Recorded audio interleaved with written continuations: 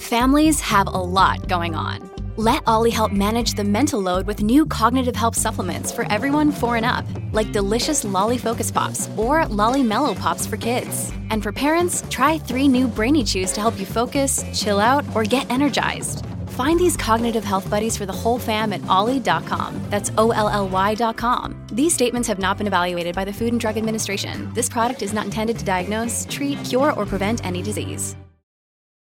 This episode is brought to you by Shopify. Whether you're selling a little or a lot, Shopify helps you do your thing, however you cha-ching. From the launch your online shop stage, all the way to the we just hit 1 million orders stage. No matter what stage you're in, Shopify's there to help you grow. Sign up for a $1 per month trial period at shopify.com/special offer, all lowercase. That's shopify.com/special offer. Mouths made of dried meat. Some mouths come over to me to lick up what I leave. Hey everybody, today's guest is Sadie Dupuis, guitarist and vocalist for the Northampton, Massachusetts indie rock band Speedy Ortiz. Together we break down the inspiration, writing, recording, and story behind Doomsday. The single was originally recorded by Sadie all by herself back in 2011 and was remixed, remastered, and re-released this year on the Speedy Ortiz album, The Death of Speedy Ortiz and Cop Kicker Forever. This solo home recording is oozing with grit, and the lyric is super personal. There is a realness here that is so raw and vulnerable, which is no surprise that when the band tried to recreate the spirit of her initial song by re-recording it as a full band, it came up short to what Sadie had originally put together alone. The song deals with the loss of 2 of Sadie's close friends, and her initial conception of the song started while she was riding her bike over a bridge, the idea seemingly coming out of nowhere. And Sadie credits the devil with giving her most of her musical ideas, which is a bit of a surprise that she's not in a metal band. For all this in 3 drum tracks mixed together, don't you dare touch that dial. Hey, hey, have you heard? Krista makes a podcast. Hey, hey, have you heard? Krista makes a podcast. Hey, hey, have you heard? Krista makes a podcast. Hey, hey, have you heard? Krista makes a podcast. Well, hello, Sadie. How are you? Hi, Chris. I'm doing A-okay. How about you? I'm doing great. Where are you sitting? You're in a beautiful room with pink walls and a white door. But where are you at? I'm in Philly. I'm in my little home studio room. Awesome. Just freshly home from the chiropractor, so it's a beautiful Friday. That is good. I'm a chiropractic believer. Either you're a believer of chiropractic or you're not. I'm a believer. So nice. How's your neck and back feel now? I have to go back on Monday. I've been having some neck drama lately, so. Is this from being on stage with a guitar strapped around you and being in cramped vans and backstage dressing rooms, or is this something else? A year and a half ago, it probably was from that. This is from hunching over the guitar while also hitting the space bar a million times because I fucked up the riff I was trying to track. So yeah, shredding too hard, but at my desk while hunched over, I think is the culprit. Yeah, as the years go by, I think I hurt myself more at my desk as well than anywhere else. Apparently, they're really terrible for you. Who knew? It's amazing how that happens. Well, I want to give the listeners here a little background on you and Speedy Ortiz. The band was originally a solo project for Sadie that originated in 2011 when she moved to Northampton, Massachusetts to work on her Master of Fine Arts. While Sadie was teaching songwriting at a summer camp, she would also record her own material on a laptop in her spare time. The band was named after a character from the iconic comic book series Love and Rockets who committed suicide. Sadie explained that when she began making demos for this project, her roommate had passed away of a heart attack super young, and her childhood best friend had overdosed. She found the storyline from the comic relatable and named the band Speedy Ortiz in reference to how everybody else deals with his loss. She's also been quoted as saying, "And that is sort of what the songs were for me in the beginning." The project expanded to a full band in 2011. Major Arcana or Arcana? I say Arcana, but I think I'm wrong. Well, I'm going to go with you. Major Arcana was the debut full-length that was released in July 2013 on Car Park Records. The album received critical acclaim from Pitchfork, the AV Club, and Stereo Gum. The song No Below from Major Arcana was featured prominently in the video game Life is Strange years after the album's release. Speedy Ortiz did a run of dates with the Breeders and Stephen Malkmus and the Jicks in support of the album. The Real Hair EP was released in February of 2014. In the fall of that year, Doomsday was first released via Class LAMC series, in which all digital proceeds went to the Ariel Panero Memorial Fund at VH1 Save the Music. Speedy Ortiz's second album, Foil Deer, was released in April 2015. Foil Deer was met with critical praise. NPR described Sadie as one of rock's most compelling young voices and lyricists. The New York Times praised the album and compared it as if Fiona Apple joined a punk band with even more vocal confidence. That can't be right. Fiona Apple's voice is out of this world. I can't say I totally disagree with that, though. She does have an amazing voice. The band, and so do you, the band toured extensively in support of the album in North America and Europe, including playing at Riot Fest. The band released their third album, Twerp Verse. Love that title. In February 2018, Twerp Verse. That's great.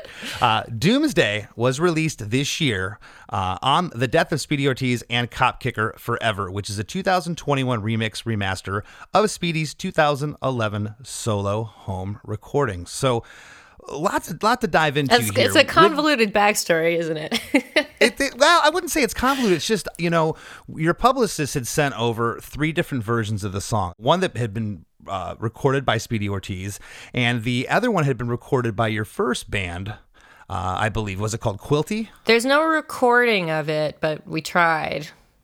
Okay.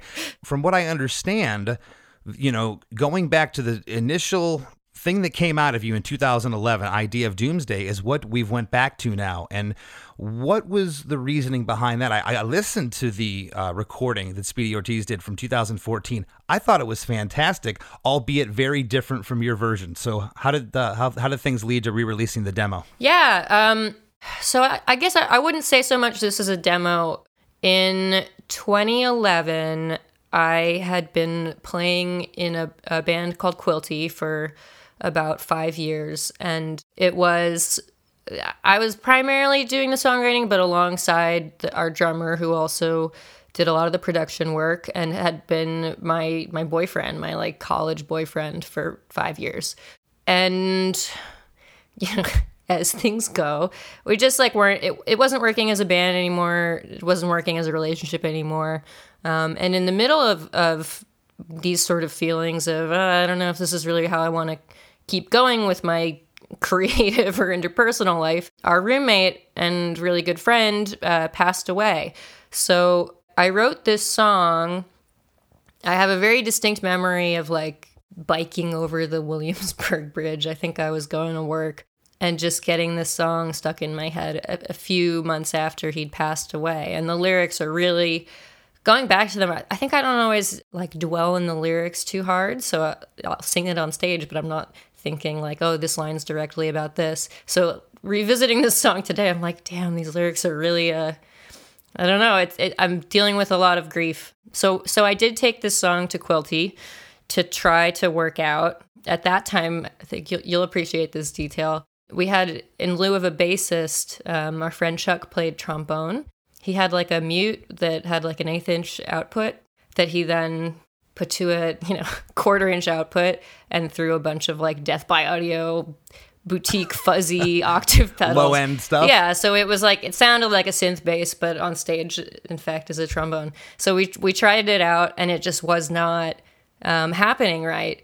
And this was shortly before I went to summer camp for the millionth year in a row to teach kids guitar and songwriting. Which that's so cool, by the way, in and of itself. I would love to do something like that. I don't even know how you get that job, but that's really neat. I got that job because I went there as a kid, and I first played in bands at that camp, and then when I was old enough to work there, that was just my summer job forever until 2011.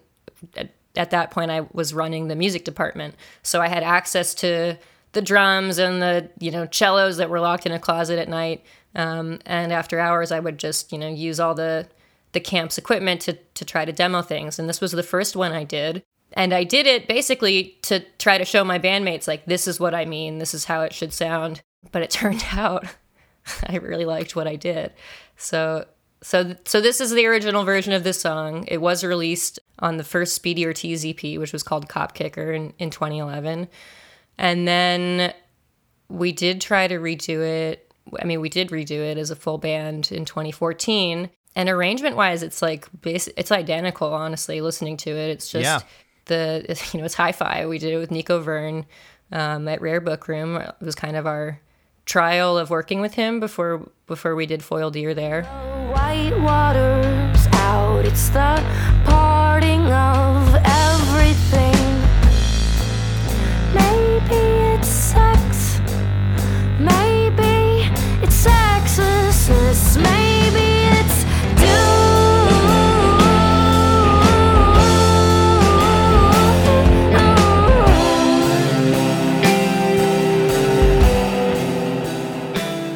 And there's like nothing wrong with it, but I just feel like when I first did it, the emotion of losing my friend is so close to me, and the like exploration of that, not only in the singing, but in the like 3 layers of drums, or in the sort of guitar solos that are a little bit more improvised rather than recreated note for note. I just can feel all that in the original in a way that I can't in the redo. They are the same song arrangement-wise. You nailed it. But I can't feel any different about when I listen to them. I can't feel more different, I should say, about listening to one or the other. The emotion is totally different. Now, this demo from 2011 that you re-released, is it exactly what you had recorded it, or did you add any instrumentation to it when you remixed it and remastered it? No, there's nothing added when I was remixing, but there were so this is the first, all these 22 songs that came out again this year. I'd always made demos and home recordings, but I'd never really released them. So I'd been, home recording since I was 15. I think I'm 22 or 23 when I'm working on these songs for the first time. I'm 33 now. So I didn't redo anything, but there were lots of bad edits, things where I just didn't know what I was doing. Stupid plug-in choices, stupid EQ and volume, and even there were a lot of things that were really buried in the mix because I didn't know how to mix. Like this song, for example, I don't know if you could hear, there's a really high vocal octave that I couldn't hear in the 2011 mix of this. And so when I went back to remix, I was like, I can't believe that's in there. I can't believe I can actually hit those notes at this time.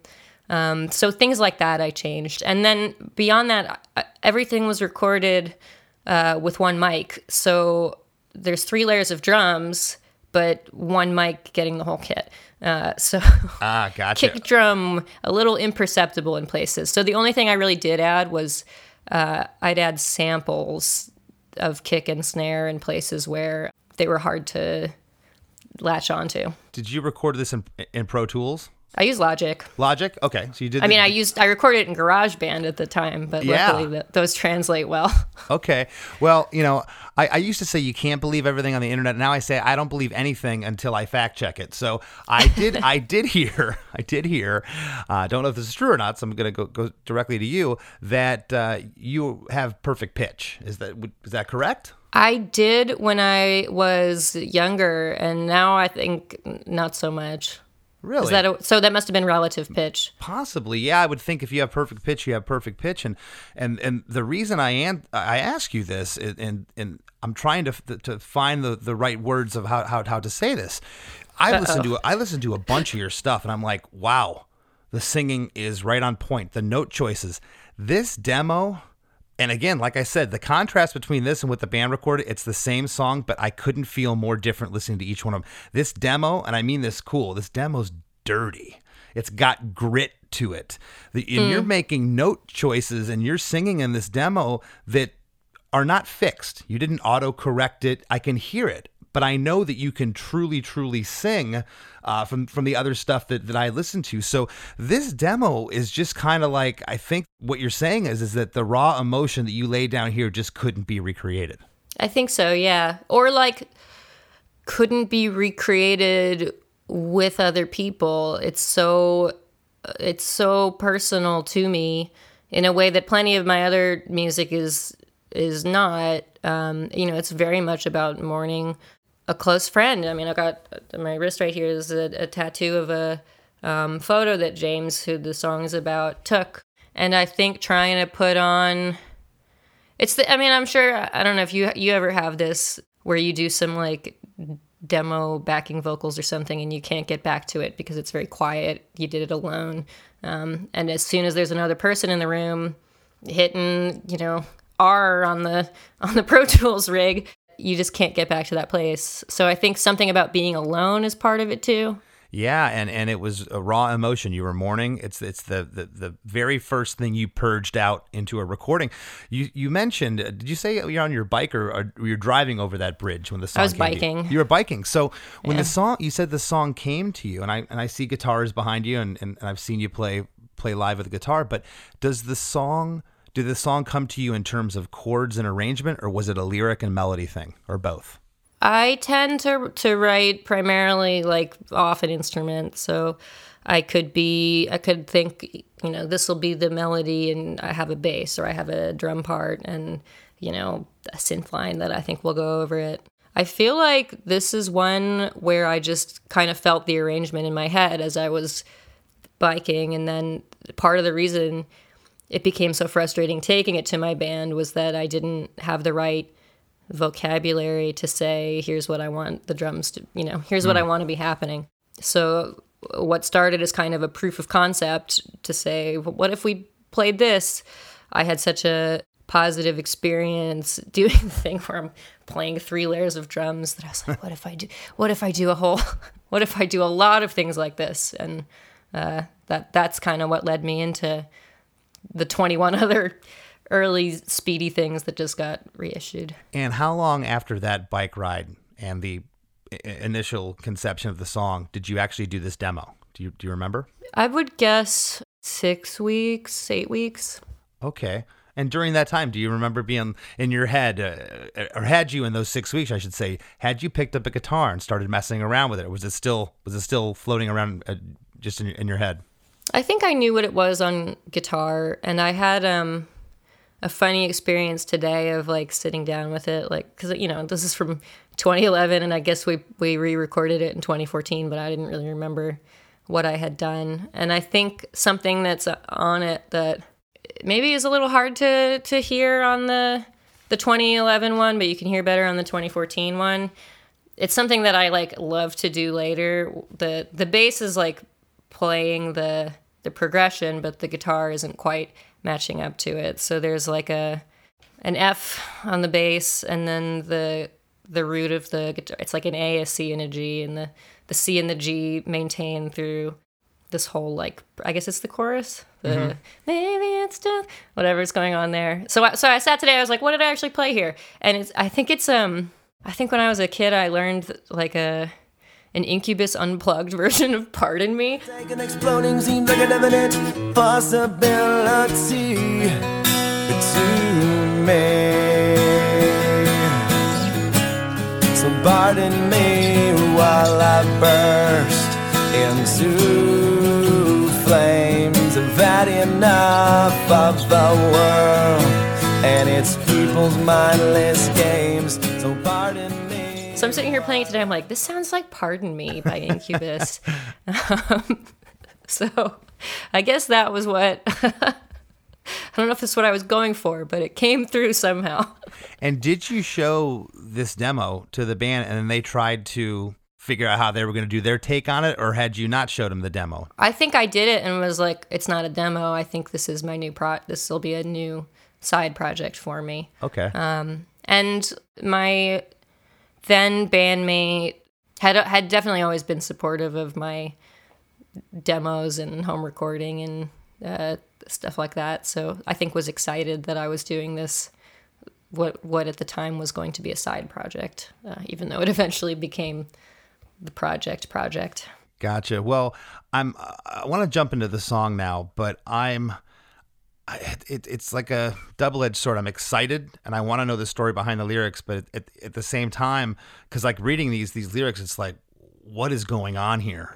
But I I know. I'm like, it's so personal and sad, but they're kind of obtuse. I kind of know the backstory, and so I'm out of respect. I'm letting you know that I'm like, I really want to know what's going on here, but I'm treading lightly. You have to be comfortable with what you want to talk about. You don't have to tread too light. It's been, it's been some time. Okay. Well, it just starts off verse 1 right out of the gate. Mouths made of dried meat. Some mouths come over to me to lick up what I leave. Legs kicking the stream, parting the white waters out. It's the parting of everything. The vocal sounds like it's peaking, like there's a slight distortion to it. Sure it is. I'm singing into a computer microphone. Like you were it sounds like it's redlined. And it's probably 1 a.m, and I don't want, the campers that are in a, not too in earshot to hear me doing whatever I'm doing.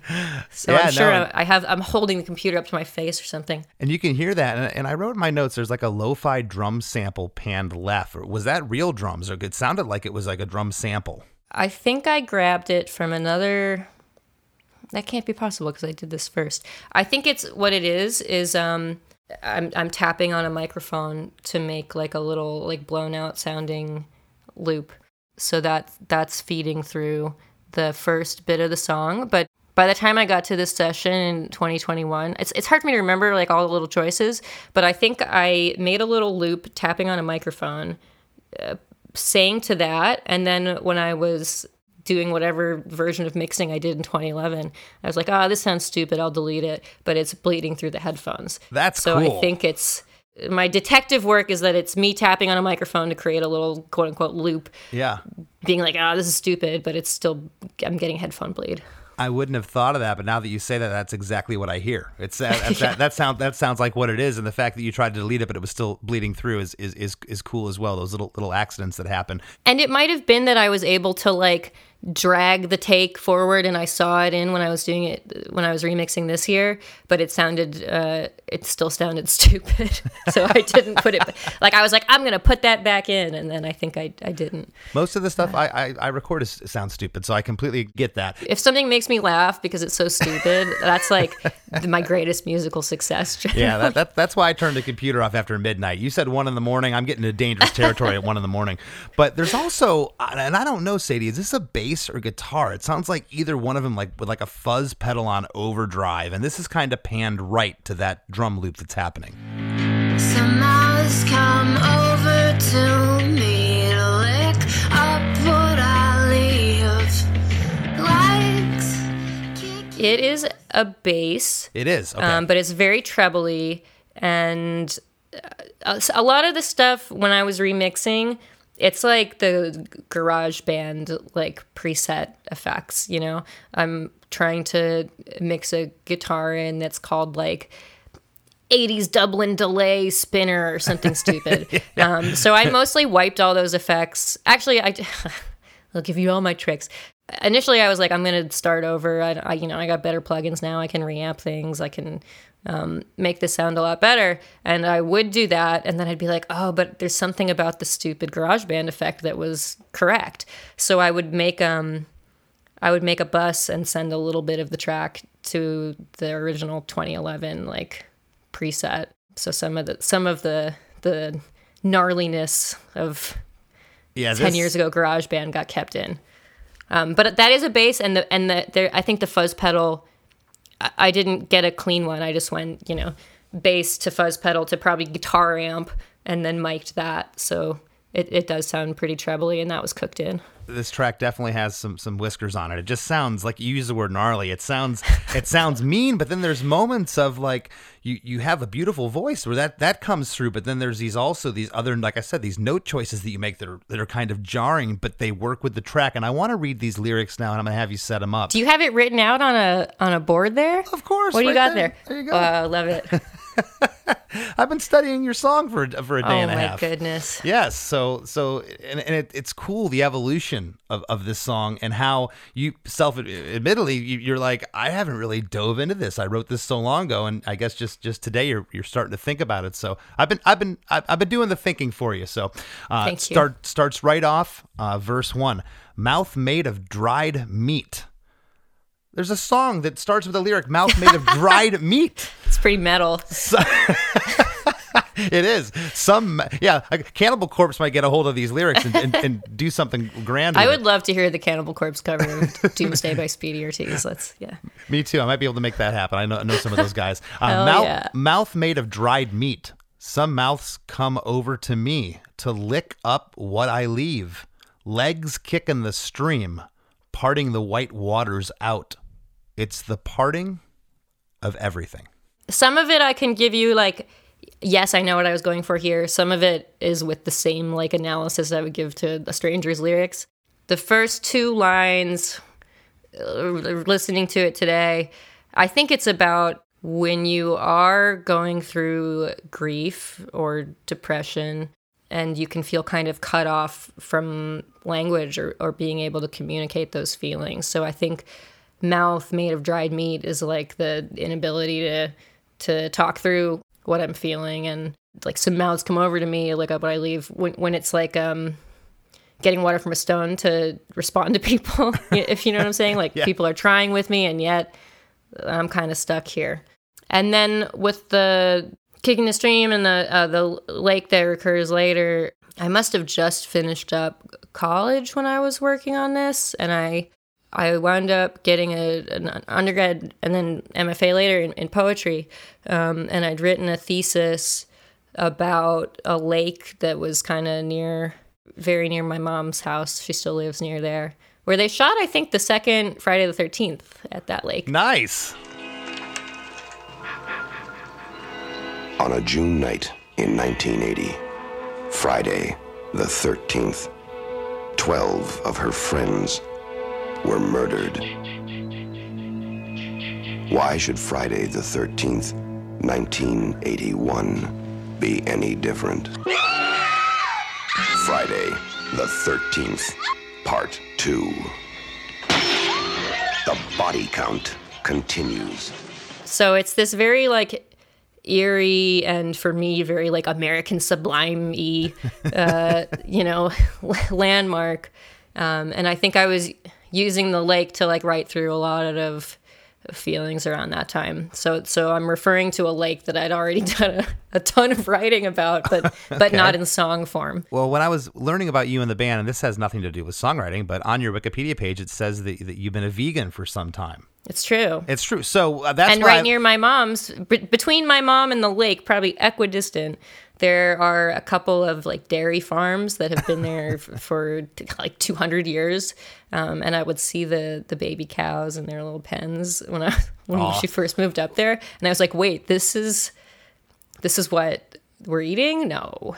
So that, yeah. Well, the only reason I bring that up is just from the first lyric, mouth made of dried meat. I'm like, where is she going with this? And now I get it. That lyric makes a lot of sense. You don't know what to say. A lot of times when you are completely upset, your mouth gets dry. You can't articulate. So I get that. It'd be cool if this song was my, like, vegan agitprop. It can be. I'm calling this next part the pre-chorus. Everything. Maybe it's sex. Maybe it's sexlessness. Maybe it's... And the more I listen to the song, I'm calling it that because even though all three pre-choruses in the song and all three choruses are pretty much the same melodically, the lyrics change in every part. I know, I'm so bad about that. And it makes it so hard when I have to memorize stuff for a tour, because I'm like, there are 4 different choruses. Which one is now? Yeah, that is tough. I've had to deal with that, or where the second verse is the same as the first, except for like one line, and you're trying to remember which verse that's in. It can be a nightmare. But this next part, melodically, I'm calling it the pre-chorus because it happens again, and melodically it's the same, albeit the lyrics are different. But see, I would have called it the chorus, but I don't ever. I feel like I gave up at some point. I just label sections like A, B, C. I D&E thought now. this was the chorus too, but I'm gonna explain my argument. And you're Yes. the boss here. This is your song. If this is the chorus, it's the chorus ultimately. But I'm calling it the pre-chorus because it is different than the next part that happens. But it's just 2 lines, which is maybe it's sex. Maybe it's sexlessness. And we'll talk about that in a second, but I'll tell you what's going on here. It sounds like another guitar joins in here. Predominantly clean compared to the other tone, but with a bit of crunch. And maybe there's only bass in before this. Is that right? Yes. Well, no, the bass comes in on the next part, is what I'm hearing. Bass is in from the beginning, I think. Okay. If it's there, I'm predominantly hearing that fuzz bass that you're talking about. Yeah. So if you're speaking that's the bass, then yes, the bass. I think that's the bass the whole time. The and a bass- lot of this stuff, I was like, yeah, there's a bass, but it sounds like a, trebly like guitar, and it was a lot of work to try to put some low end back into some of these. You're right. That bass is throughout here, but I'm hearing like another low end, which almost sounds like a cleaner bass coming out on the chorus part. But That's very possible. okay. Well, the pre-chorus part, like I said, it sounds like another guitar joins in here, which sounds like not another guitar, a guitar joins in because we already have the bass. But this is very clean compared to that overdriven trebly bass tone that you're speaking of. Hey everybody, don't you dare go anywhere. There's lots more Krista Makes a Podcast after these messages from our sponsors. Look, Bumble knows you're exhausted by dating. All the must not take yourself too seriously and 6'1" since that matters. And what do I even say other than hey? Well, that's why they're introducing an all-new Bumble with exciting features to make compatibility easier, starting the chat better, and dating safer. They've changed, so you don't have to. Download the new Bumble now. This week on the After Party, we discuss some of the most original and unique bands and artists. This kind of goes into Ween Bjork territory, I think, but I picked Primus. Oh. You want to talk about a band that should have never been on the radio or TV? It would be Primus. How do you market that? And I think that they came at the perfect time. I don't think Primus would have worked in the 80s. I don't think Primus would have worked maybe even in the 2000s. It had to happen in the 90s. Yes. That term you used, alternative, was such a buzzword, and it just was. It was such a blanket statement for, oh, this is weird. Oh, it's alternative, and Primus were definitely weird. I'll tell you what, man, you bring that up. If you'd like to hear this whole episode, plus a huge back catalog of episodes of The After Party, head over to KristaMakes.com and sign up for our supporting cast program. And now, back to the show. Maybe it's sex, maybe it's sexlessness. What are you saying there? I think it's when you just feel for whatever reason or another, like there's not a way forward. And that, I think, is a big part of grief, like feeling very stuck. What will help me to move on? Maybe everything is just wrong, and maybe going into this place of mourning is everything needs to change to come out of it. Does that make sense? Yeah, Like, no, and they're very like sexy lyrics. No, it's not about, sex is so central to it, but it's like not really about that at all. It's kind of just citing opposites. Like I could go, 90 degrees left, or I could go 90 degrees right, and it's not going to make a difference. Shit is just doomed right now. well, and also I've loved how many songs in my life, you could probably attest to this too, that the lyrics are so ambiguous, but you still love them and they still resonate and hit you. It doesn't even have to mean anything. Some of the greatest songs, like, I don't know what I was writing there. I was just writing something. So, some of this could be stream of consciousness because of the grief you were going through. I'm sure a lot of it's, and a thing that I liked to do a lot then and still do is just take an hour to write the song. And then if I make revisions later, I make revisions later. But under the pressure of like, I'm going to do this in 1 hour, you get to some lyrics that maybe you don't completely understand, but you can sort of rationalize them into what you've decided the song is about. Well, yeah, and a lot of times too, I've talked about it on this show, that then what happens is you try to best that lyric. That was just a throwaway lyric. It was just a stream of consciousness, and you try to redo it, and you can't come up with something that beats the original demo idea. Yep. Yep. You know, which that's a trip. Now, I'm calling this next part of the chorus, Sadie, because this is where what I'm calling the real drums kick in. Christmas, maybe it's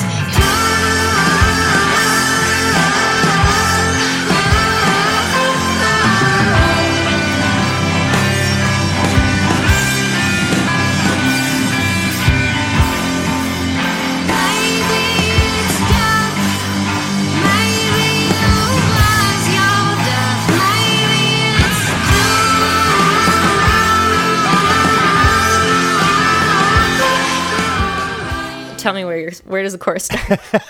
Maybe it's doom is the first okay. lyric right there, and that's where I'm hearing real drums, and I'm hearing this other low end, which sounds like a real bass, not the bass that's throughout the song overdriven, which sounds like a trebly guitar. But I'm hearing some low end, and I'm hearing some drums come in here. There's also another vocal pan to the right. I think that's that octave one you're talking about that comes in there. Ridiculous. Well, it's eerie. And there's a low one too. Yeah, it's eerie. I can hear that, and that's panned right along with the center lead vocal, and then of course the other low one, which almost sounds like it's centered maybe a little left. And then you say maybe it's doom, and doom is really held out. It's this back and forth like a two-noter that you're doing there, and then there's one whole measure of just a guitar lead that's mimicking the melody that you do on that line of maybe it's doom. So how did that come about with having the lyric go for a measure and then the same chord progression, but now you're doing on the guitar? I don't always have like a justification for those kinds of arrangement choices. That's just like what I know has to happen. I was just joking with my bandmate the other day because I'm attempting this week or this month to demo out a bunch of new Speedy Ortiz songs that I have written over the past year, and I've been trying to get away from the thing where, kind of similar to how I wrote this stuff, where I kind of write the song and don't immediately go straight to the DAW and program out a million drums and, you know, do a million layers the day that I write it, just so I can have a little bit more perspective on what kinds of instrumentation it might need or whatever. But arrangement wise, it tends to just, I'm tripping over my own story here. My bandmate was like, "Oh, that's like an interesting choice that you made that." And I was like, I don't make a choice. Like, I'm just doing what the devil tells me to do. So I think in this case, This I'm is sure a death I wasn't metal song. like, This is a death metal song. yeah. Well, no, and the reason I'm sure the devil told me, you know, you gotta do this like FE thing and then play. Well, a no, little the tiny reason I guitar talk solo. about that guitar solo in the middle of the chorus, it happens again, like I think maybe 4 more times in the song, but it never repeats the same guitar lick. It changes all the times throughout the song, and we'll get there. But I want to read these chorus lyrics and have you set these up. Maybe it's doom. Maybe it's death. Maybe it was your death. Maybe it's doom. And that's what I'm calling chorus 1. And the last doom is held out again, this time with the guitar lead accompanying the vocal. So it's kind of playing along with it on that last line. Yes. Yes. True. Well, I guess what I'm asking is the lyrics here. These seem, I mean, as far as this song goes, probably the most literal lyrics in the song. Would you agree? I think that could be true, yeah. And it's hard for me to want to go there usually. I think I'm often rejecting the like, how are poetry and songwriting the same? Because I don't tend to work on those two things similarly. But I think one thing about having spent so much time in and around poetry, you tend to try to find a more sideways way into what you mean, like a way to say the thing that has not been said. And of course lyricists do this too, but I think poets are a lot more self-edity. So the straightforward way of saying like your death is the whatever is not usually my impulse. So yeah, and you know, people that are poets seem to, you know, sometimes they'll write the same things over, but it's usually a stream of consciousness of a whole bunch of stuff, where song lyrics tend to have, you know, parts that repeat a lot of times. And as we know, we talked about it at the top, there's not much that repeats lyrically here. I say doom like a billion times though. Doom so is it's all good. Doom is a central theme. Well, out of chorus 1, it jumps right into verse number 2. This one feels right. One who was lost in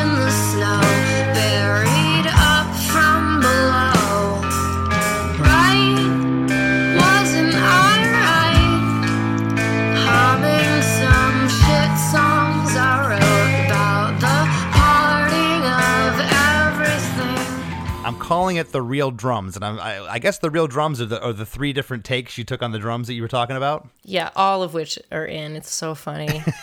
Well, It's so funny mixing it. I can hear them, especially at the end when, like, the last chorus, there's a bunch of tom stuff going on the drums that would be impossible if it was a the beat's still going, and it sounded like overdubs. I wasn't aware that it was 3 tracks blended together, and that was a result. But so funny. And then the clean guitar is panned off left on this verse with a really nice picking pattern. It's kind of like all of a sudden this pretty guitar comes in here. It's panned off left, and it's in complete contrast with that fuzz bass that's going out through the rest of the song. I like the change that happens here, and I want to read these lyrics. Right, this one feels right. One who was lost in the snow, buried up from below. Right, wasn't I right? Humming some shit songs I wrote about the parting of everything. Okay, I can explain myself. So right, this one feels right is not my lyric. And I think something that has been funny in revisiting a lot of these early songs, I can get a real sense of like who my audience was, which was like my 10 friends who also wrote songs. So there's a band called Grass is Green that was a Boston kind of math rocky band. Devin McKnight from that band ultimately joined Speedy. They're some of my best friends. They would sleep on my floor when they came to play in Brooklyn. I lived in New York when I wrote this, and I was moving to Massachusetts not so long after. So there's a Grass is Green song that he says, like, right, this one feels right. But of all these things just floating around, this one seems nice. This one seems right.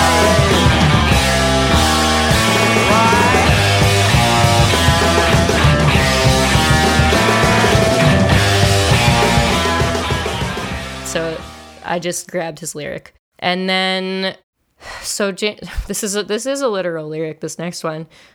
James, who was my roommate, I met him because he would come to Quilty shows and take amazing photos. And he just kept coming to our shows and being like, hey, check out my Flickr. He loved going to concerts and taking pictures of his friends' bands. So we kind of met through that. And the last night that I saw him, there had been this like insane snowstorm, and I had seen my then boyfriend's other band, which is called Ava Luna. They're still a band, I think, play. And our van got stuck in the snow in like the middle of the street somewhere in Williamsburg. We had to abandon the van overnight. It was like a serious snow emergency. I think the trains closed down. We had to have a bunch of people sleep over. So this was kind of the last like big night I had with James before he died. So it's very literally like, you know, and God, it is a little traumatic to like tell the story about it, but so he died that night, and we didn't know for days because he, you know, would go to work in the morning, and sometimes he'd be out at night. So we might not have seen him, and he'd always close his door when he left. So he had just died in our apartment and was like there. So I think like the one who's lost in the snow, buried up from below is like, you know, he passed away, and I just didn't want to confront or like think about his loss and how much it had really devastated me. Yeah. So I guess it's about the rightness of, you know, finally grappling with how much I missed my friend, and just how traumatic it had been to lose him like that. Yeah. I'm sorry podcast listeners for this no, it's sad story. No, sometimes unfortunately it's things, life things that happen that we write these emotional songs, and this verse, especially now that you've explained this lyric, it's so heavy lyrically, but like I said, this verse kind of gets pretty here. To me, it's almost like you're celebrating his life. That clean guitar that comes into the left speaker, it's like, where did this come from? Because the rest of this song is definitely, the rest of this song's dirty, you know? It just sounds. And that last night that we spent together was like so much fun, you know? Yeah. And I would have remembered it forever, even if, you know, it hadn't preceded this terrible sad loss. Yeah. But in terms of the guitar, that like arpeggio. Who was lost in the snow, buried up from below. I was obsessed with this Scout Niblet, Bonnie Prince Billy duet, I think called Kiss. I felt it coming for so long. If I'm to be the fool, then so it be. And it's like a very similar kind of picking pattern, and the little bend on the third that I'm doing is like, I think, kind of lifted. I mean, it's like a very normal progression and pattern, but at least that song was kind of in my head. That little bend halfway through is awesome. You know, it kind of takes it away from the I'm calling it pretty, from the pretty guitar. It takes just a little bit of gruff back on it, then it goes right back. As I mentioned before, all 3 pre-choruses and 3 choruses have different lyrics. Here's pre-chorus 2.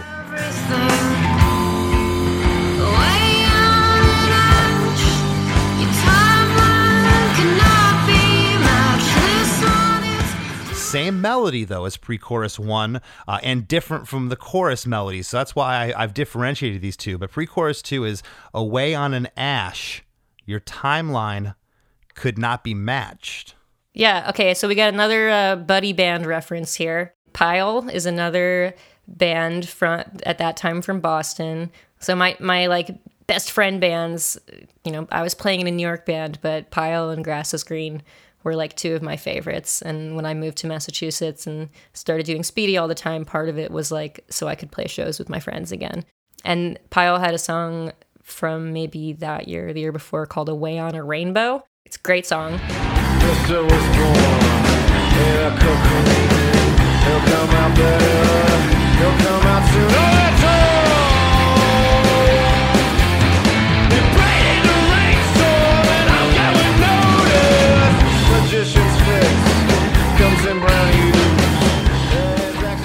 But Away on an Ash is like a way of like inverting that. Like Away on a Rainbow sounds so like woohoo, here we go, like good times happening. Away on an Ash is like, uh-oh, like here I go falling down from the sky into like despair. So it is again like a play on a Friends lyric to sort of fit this dour time in my life. No, these, like I said, before I ever listen to a song, if I haven't heard it on the podcast, I read through the lyrics first. I don't want to hear the song. I want to hear or just visually see and put my eyes on it and read through the lyrics. And I'm reading this going, what is going on? So this is intriguing for me to get the story. And I think like your timeline could not be matched. Like irreplaceable. Like you were a one of a kind person, and nobody else I know has had a life like yours and interests like yours, and will be the same friend you were to me. So I guess that's kind of what that lyric was. That's awesome. Chorus 2. Again, the drums are here still. The 3 drum takes, I should say. The lyrics are different. I'm not giving you grief. I'm just teasing you. No, I tease myself. Yeah. And there, now that you're saying it, I bet there's a second bass on here too, which is I think just a hysterical choice. I think there is. I really do. But the actual second bass. And I still do shit like this. My friend Sarah Tudson, Illuminati Hotties, was just making fun of me. She just tweeted at me the other day because I tweeted this thing that I had said to my bandmate that the devil makes my arrangements for me. And she just replied 3 bass guitars because one of the songs we did together on the last Sad 13 album, I was like, well, there's 3 basses and I want to hear all of them. Have you ever heard of a band called Ned's Atomic Dustbin from the UK? No, but are they a triple bassist They're band? a double bass band. Yeah, they got 2 bassists. They're awesome. When your desire, it has been found, you'll be running far away. You're telling me it's in the trees, it's not, it's inside me now. They're awesome. I like, yeah. Yeah, I but like with that said, Sheena Ringo, I think the great, God, she has done so many genres of music that I don't even know what to say, but mostly pop, I guess I would say. Yeah. She was in like a 3 bass band, Well, which I think is so cool. But as I said from the top, I didn't know if it was bass or guitar. I said it's one of the two, which you said it was bass. It's just so overdriven and trebly. It more mimics a guitar. So the other one is what traditional bass, I guess, would sound like. So I think it's cool. But chorus 2 is.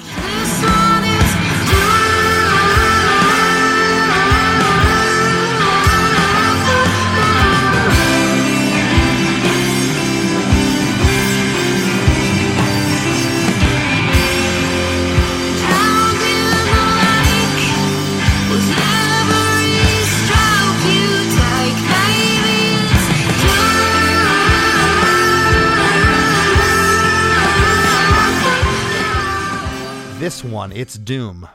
Drowned in the lake with every stroke you take. Baby, it's doom.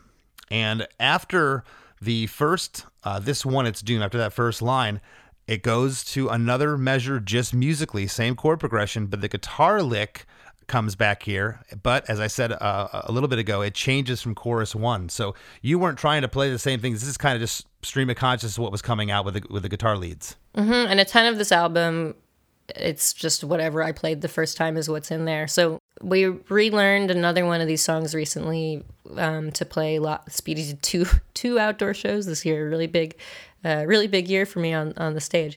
But my bandmate was laughing at me because every single chorus, the like guitar quote unquote lead, is unrelated to the previous chorus. Yeah. So I'm sure I'm just getting down ideas, and it's like, oh, I'll pick one later. But, I think the word would be, I think the recording with the band, this could sometimes be the connotation of something being more cohesive could be better. I'm not saying it's better, but there is some more cohesion with the band thing than what you got going here on the demo. And I think that goes back to, this was just what just initially came out through all the grief you were going through. But lyrically, what's going on here? This one, it's doom, drowned in the lake with every stroke you take, baby, it's doom. Yeah, I don't know about the baby. I think I'm talking to myself probably. Drowned in the lake. This is the same lake that I referred to earlier. I think it's similar. It's like a similar intention from the maybe it's sex, maybe it's sexlessness. Like every stroke you take, it doesn't matter. Everything's fucked. It's one of my favorite sayings. It works for everything. Yeah. The last baby, it's doom. You're doing the two-noter back and forth. Doom. When that's happening, the drums just kind of dissolve to almost like just a muffled kick drum. Like it almost goes back to you maybe tapping on the mic there. And then for 20 seconds from the 2-minute and 12-second mark to the 2-minute and 32-second mark, there is like a dueling guitar solo. There's two guitars, like a dueling guitar solo that's happening. It's kind of atonal. The guitars are playing off one another. One's panned a little more right and one's panned a little more left. So I'm calling this section, it could either be the bridge, but I'm calling it the guitar solo.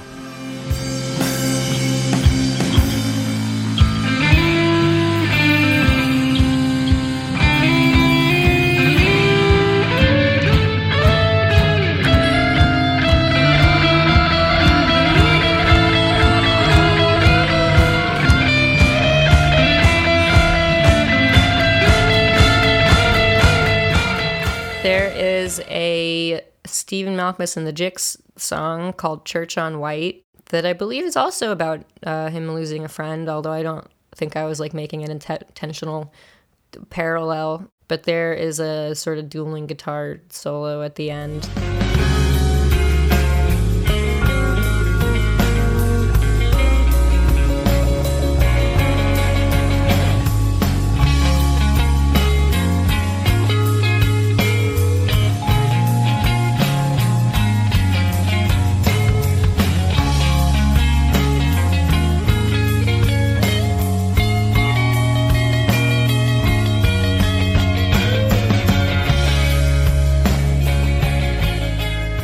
I feel like I often get more emotion from the like instrumental aspects of a song than the lyrics, and there's something about that guitar solo that has always just been very like emotionally clear to me. And I think I'm kind of trying to do that through this song. The rest of this song has that dirt, that grit. I'm not using the term like Pearl Jam or Nirvana, but it's grungy. This song, it's got some weight to it, and the only part that gets a little pretty for a second is that verse 2. The rest of this guitar solo is just building until it gets to what I'm calling pre-chorus 3. Call me a hack.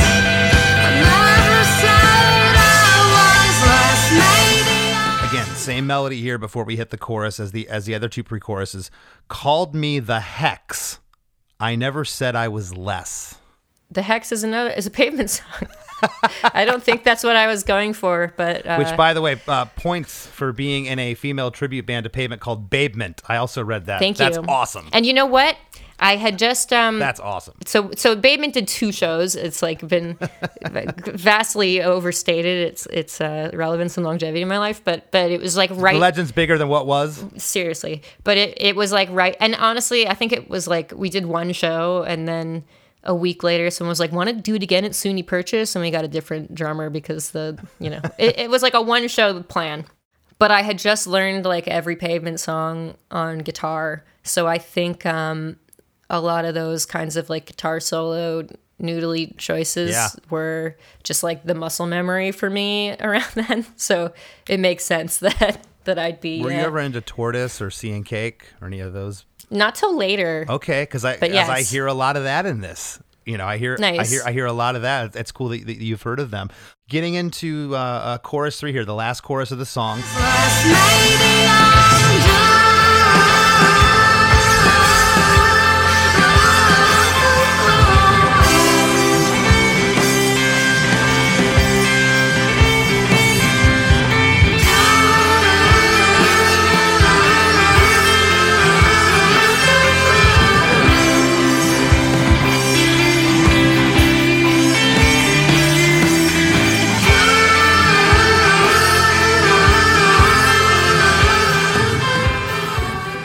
I'm doomed.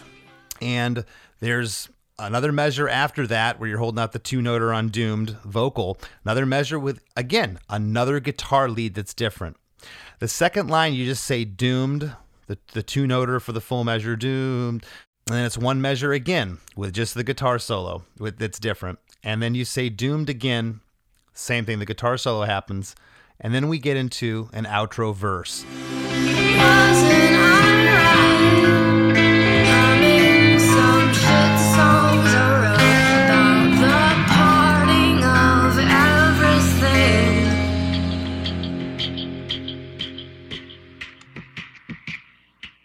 Again, the song, it just changes here. The drums are now gone. The single clean guitar pan left and lead guitar off to the right are playing its own counter melody. And the outro, I'm calling it an outro verse. The lyric is, it harkens back to the second half of verse 2. Changes 2 words here, but it's wasn't I right? Humming some shit songs I wrote about the parting of everything. And the melody changes on everything here. You go down. You kind of know that the song's over. Was that a conscious choice, or was that? I'd hope I know the song is over. Was that a conscious choice with that melody change there? Do you remember? Because it's neat. I feel like it's almost never like a totally conscious choice. I just like know what needs to happen there. Yeah, and there can be certain arrangement differences, but yeah. Well, how did you write this ending? Because after you say everything, where that melody changes, everything kind of comes down. You realize the song's over. The lo-fi drum samples come back in. The little clicks. The little clicks off to the left speaker, but then it's also panned. It sounds like the delay of it is to the right. So you're getting this ping pong with your ears as it fades out. It's only about maybe 3 or 4 seconds, and then it's gone. I think that was a 2021 update, and there's a lot of little things like that. Okay. Where I'm like, this should be doing a little more. Okay. So a lot of like any kind of like cool delay shit that's happening in this 2021 version is something that I did in like February of this year. Okay, so there were a few things that were expounded on from the original demo. No new recording, but like entirely new effects. So I guess to some extent, like new recording in terms of what the delay generated and how I manipulated it to change pitch and stuff like that. And how you mixed it. Well, yeah, I guess those to me are kind of twinned. Right. Those little production updates were like mixed choices. So now, I mean, it's been 10 years since you recorded this and you re-released it. Why was it important for you to re-release this song now? What did you feel was why did you do it? So it's the 10-year anniversary of this project. It was last month. I think the EP that Doomsday came out on actually came out late October of 2011, and then the Death of Speedy Ortiz album came out in November of 2011. And it's funny, like this song in particular, I'm going to use big scare quotes here, but it was like a hit to my 10 friends that I send my songs to. I had never like sent them something that, you know, they were sending me back like flip phone videos of them playing the like, that like F with the hammer, Yeah. you know, pull off hammer on thing. And so I just put these up on Bandcamp. It was like very much my side project. Quilty still had shows booked with Pile and Grass is Green and the friends bands I'm telling you about. But people just liked this music more than anything I'd done and by people, I mean like the DIY spaces that I would, you know, was hoping would put me on second of 5 rather than first of 5. And my, you know, 10 friends also in bands, just seemed to gravitate to it more. So I had it on Bandcamp, and very quickly, like it just had more interest than Quilty had. And I also was feeling really frustrated trying to play in a band with my ex, and just wanted to do something different. And so That gives me anxiety thinking about that. Not your ex, but like being in a band with one of my exes. I'm sitting here getting sweaty palms. So that has to be weird. And I've talked to people that have played with their significant others in bands, and when it goes sour, it gets weird. I mean, Fleetwood Mac wasn't lying. There are people I've dated that I could play with now, but this was a tricky one because, like, having been in this relationship, when I was in high school, I loved to home record, and I, you know, got my drum kit and was starting to get better at drums, and I took like an audio engineering class when I was like 18, and then I started dating someone who was a drummer and also was in school for audio engineering, so I like didn't have to do that stuff, and by didn't have to, I mean I kind of it like put a pause in something that I was really drawn to and probably should have kept pursuing. So I think having this project kind of like to the side project to work on kind of brought me back to myself in a way, to my interest in producing and arranging and writing drums and stuff like that. So I got friends who played in my, you know, peer bands to kind of be my quote unquote backing band for some shows for this quote unquote solo project. And then we just kept playing together, and Speedy became a band. But I was always really proud of these solo recordings, and they never had a proper release. Like, I think Speedy's drummer was like, "This is good. You should put this out." So he duped like 25 cassettes of it that go for too much money on Discogs now. But other than that, never really released. So I was like, 10-year anniversary. This is a perfect time to do it. But also, I need to fix 22 mixes because I know I had ideas that I didn't know how to technically execute at that time. And now I can help young me. That's awesome. That makes sense. You're able to revisit it 10 years later and see the finished idea through and kind of have some resolve with it. That's awesome. We're about to wrap up. I just want to thank you for being on the show today and talking about this. It's heavy. I'm sorry about what happened to your friends. And but before we go, is there anything you'd like to leave for the listeners? Anything coming up with you solo, with the band? Any other side projects? Some tours coming up? Ooh. What do you got going on? No, literally nothing. I'm working on another Speedy album. I put out another album last year with Sad 13, which is now my solo project where I get to I read about be the that. control freak I was always born to be. What do I want to leave you with? I will say, Jackie, my publicist, got a big virtual kiss from me. I was like, finally, you've got me on a ska podcast. I was so into your band and into, I was very, very into ska in a formative way. So it's, and yet I never get to do any press that allows me to say so. So thank you for inviting me. It's very, very nice to say you're more than welcome. And I've been referring to the death of Speedy Ortiz and Cop Kicker Forever as my checkered past. So finally a podcast where I get to make this joke and it will be appreciated. It is appreciated. Well, thank you so much. Thanks. Hey, everybody, don't touch that dial. There's plenty more Krista Makes a Podcast after a few words from our sponsors. When you need mealtime inspiration, it's worth shopping Kroger, where you'll find over 30,000 mouth-watering choices that excite your inner foodie. And no matter what tasty choice you make, you'll enjoy our everyday low prices, plus extra ways to save, like digital coupons worth over $600 each week. You can also save up to $1 off per gallon at the pump with fuel points. More savings and more inspiring flavors make shopping Kroger worth it every time. Kroger, fresh for everyone. Fuel restrictions apply. Hey everybody, if you like Krista Makes a Podcast, I'm going to assume that you like music podcasts. And if you like music podcasts, check out One Hit Thunder. Each week, we dive into a one-hit wonder, and along the way, we gain some knowledge and have some laughs. Lou Bega, Crazy Town, Harvey Danger, The New Radicals, Aha. We're over 100 episodes in now, and to paraphrase the great Matthew Wilder, nothing's going to break our stride. Subscribe to One Hit Thunder wherever you get your pods. As we near the end of the show, here's a band you might not know. Welcome to this week's Band You Might Not Know. If you'd like your band to be considered for Krista Makes a Podcast, all you have to do is email your song via MP3 only and your bio to bandyoumightnotknow@gmail.com. This week's featured artist is Stuck on Planet Earth, an alternative-based rock band from Toronto, Canada, featuring Adam Bianchi on guitar and vocals, Al Capo on bass and vocals, and Andrew Testa on the drums. Here's a snippet of their song, Ghosts on the Radio.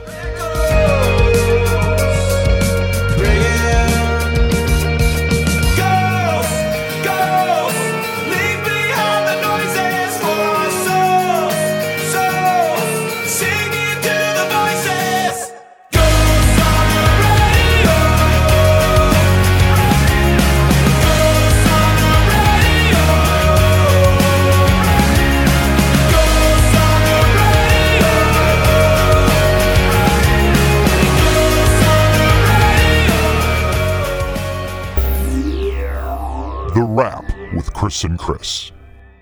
Well, Chris, you know I've been excited about that one for a long time. I've been trying to make a Speedy Ortiz episode happen for a long time, and I thought Sadie was so cool, and I thought that episode was amazing.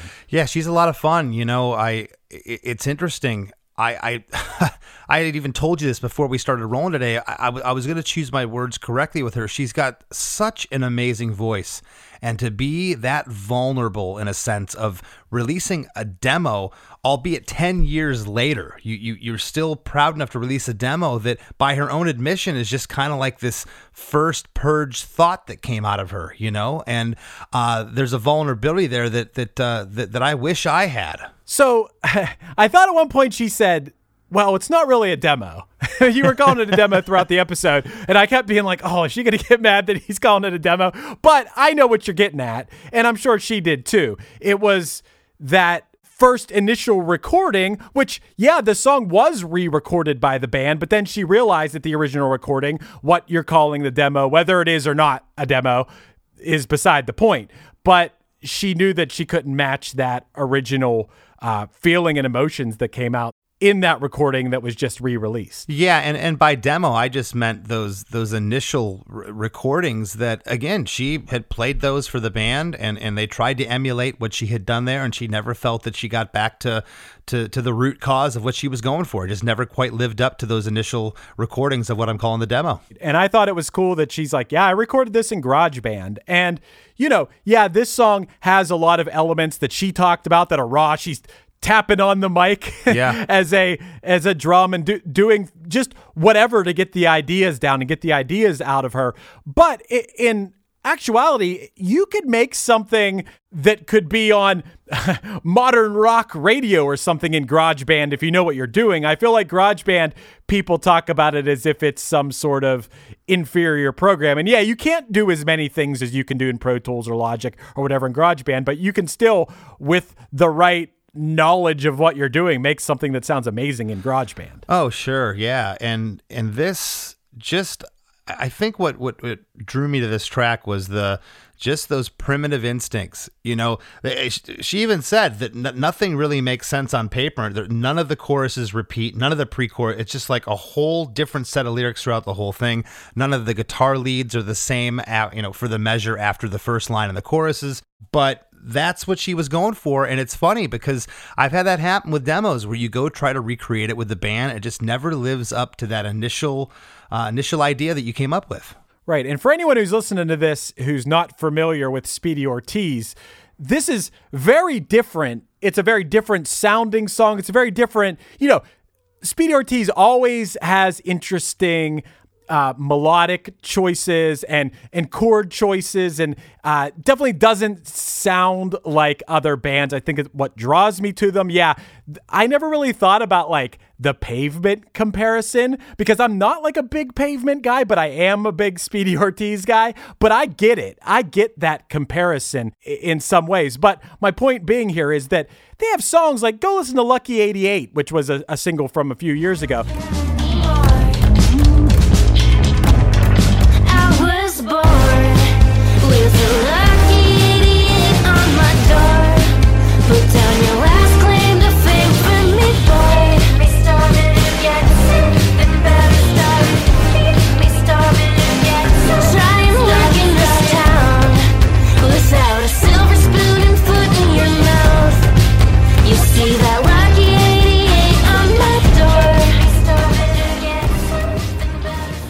A polished pop song in a way. It has its unique qualities, but it's very polished. This is a completely different type of song. Yeah, a lot of their catalog is polished, as you're talking about, Chris, and they're almost these little pop gems. And I got a hold of this. I'm like, what is going on here? And I applaud the vulnerability of releasing something like this because it doesn't sound like the rest of their catalog, But again, there was something here that the band tried to recreate, and taking this song. I kept saying, I think I used the words, it's got some dirt on it, it's got some fuzz, it's nasty, it's grungy, and to try to sweeten that up in the pop sense with the band just wouldn't give off the same sentiment. It's pretty inspiring to me as a songwriter that I have hundreds of songs I've written. I've drop boxes full of all these songs, and I listen back to them sometimes if I'm trying to like extract certain ideas. But there might be like 30 or 40 of those songs where I'm like, I really like this, but I would never have the confidence to release that because it has those, I don't know, imperfection is putting it lightly. It's demos. It's stuff I was doing off the cuff, and whatever ended up recorded is what ended up there. But this is pretty inspiring to me that she's like, no, I want to put this out there. This is the real deal. Yeah, I can't think of a demo that I did as recent as a year ago that I would want to put out in its demo form. I don't think I've ever had a song that I've been able to stand by that much later in my career. So again, a nod to her for that. I thought there was a few things she said that were pretty funny and memorable to me. One of them is, I don't know what the exact quote was, but basically she said, if she's doing something when recording music, whether it's by herself or with her bandmates, and it makes her laugh, then she knows she's doing something right. And I think that's so true. Like, I think that maybe sometimes we're scared to not be serious. Like, oh, we're not being serious about our music.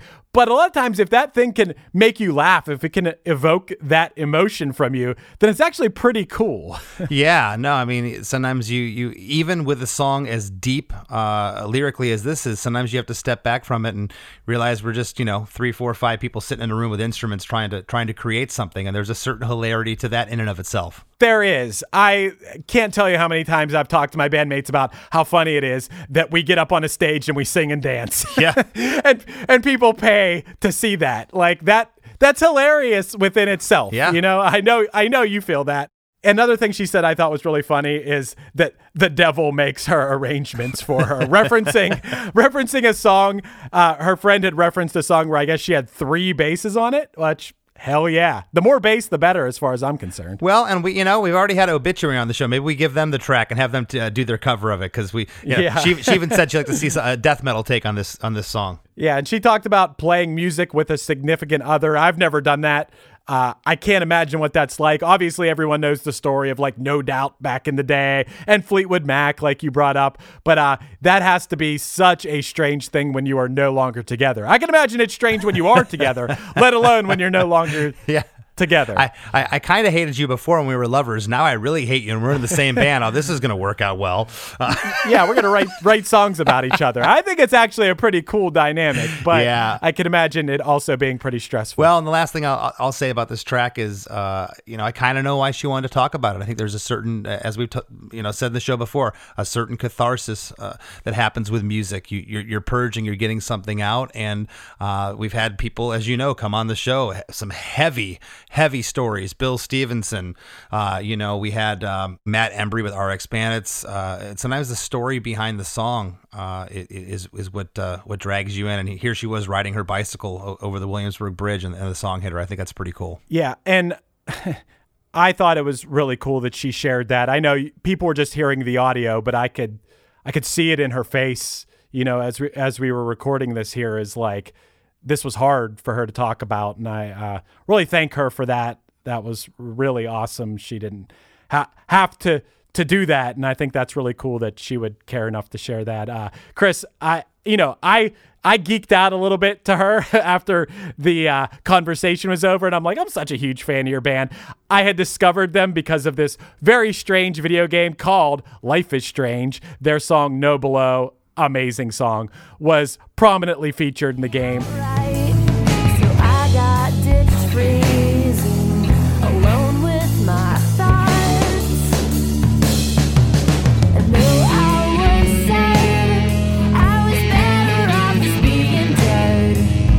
Better off just being dead. Without my old friends. True, I was sad. I feel like it's worth mentioning that also after she had mentioned that she was a fan of Less Than Jake. She mentioned her checkered past, and that was cool. I wouldn't, obviously I have that checkered past. I came up with ska and punk and everything, but I wouldn't have necessarily expected, based on Speedy Ortiz's music, that Sadie would have had that past, but that was pretty cool, I thought. I thought so as well. And you know what else is pretty cool, Chris? What you got? It's a whole new year. It's 2022 now. It's time to start fresh. It's time to start over. Anything is possible. Absolutely. Absolutely. Happy New Year to each and every one of you. It's our 3rd year in existence for Chris Makes a Podcast. I can't believe that. That's wild. And Chris, you are starting the new year fresh too, because you got a new music release. That's right. I got my 3rd 7-inch to coincide with my book, Blast from the Past. There's 2 songs on this. One's called 2 Minutes to Bus Call, and the other song's called In Memoriam. You can find it over at chrisdemakesabook.com. That'll redirect you to the Smart Punk Records site. And there is no pre-order with this. We have all items in stock, ready to be shipped once you place your order. There's also a back patch and a shot glass that is with this round of stuff. So I'm really excited about it. Yeah, man.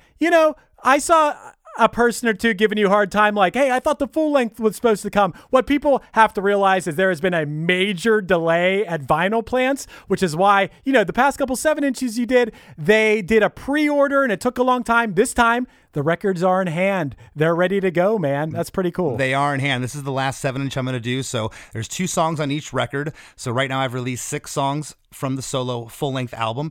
And there's going to be another 6 songs tacked onto the record for a total of 12. And can't wait to get that out. Hopefully by the end of 2022. I'm thinking 2023 with all the delays, but as soon as possible. Hell yeah, man. So if you want to get your hands on this limited edition 7-inch, head over to chrisdemakesabook.com. Again, no pre-orders. They're ready to roll. I want to thank this week's guest, Sadie Dupuis from Speedy Ortiz, for sitting with us. It was a lot of fun. And we're going to leave you here with a song from the 7-inch. This is 2 Minutes to Bus Call.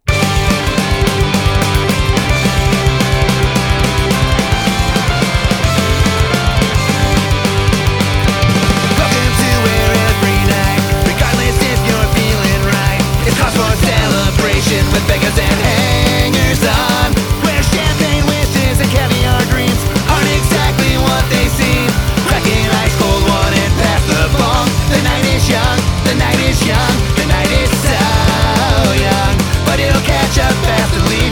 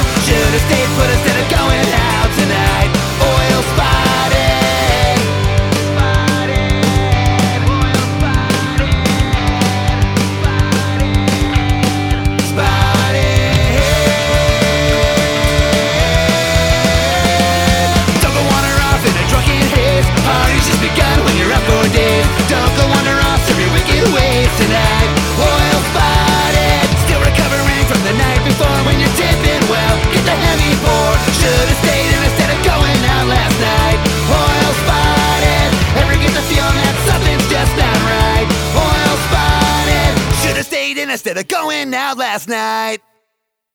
Our kids have said to us since we moved to Minnesota, we are far more active than we've ever been anywhere else we've ever lived.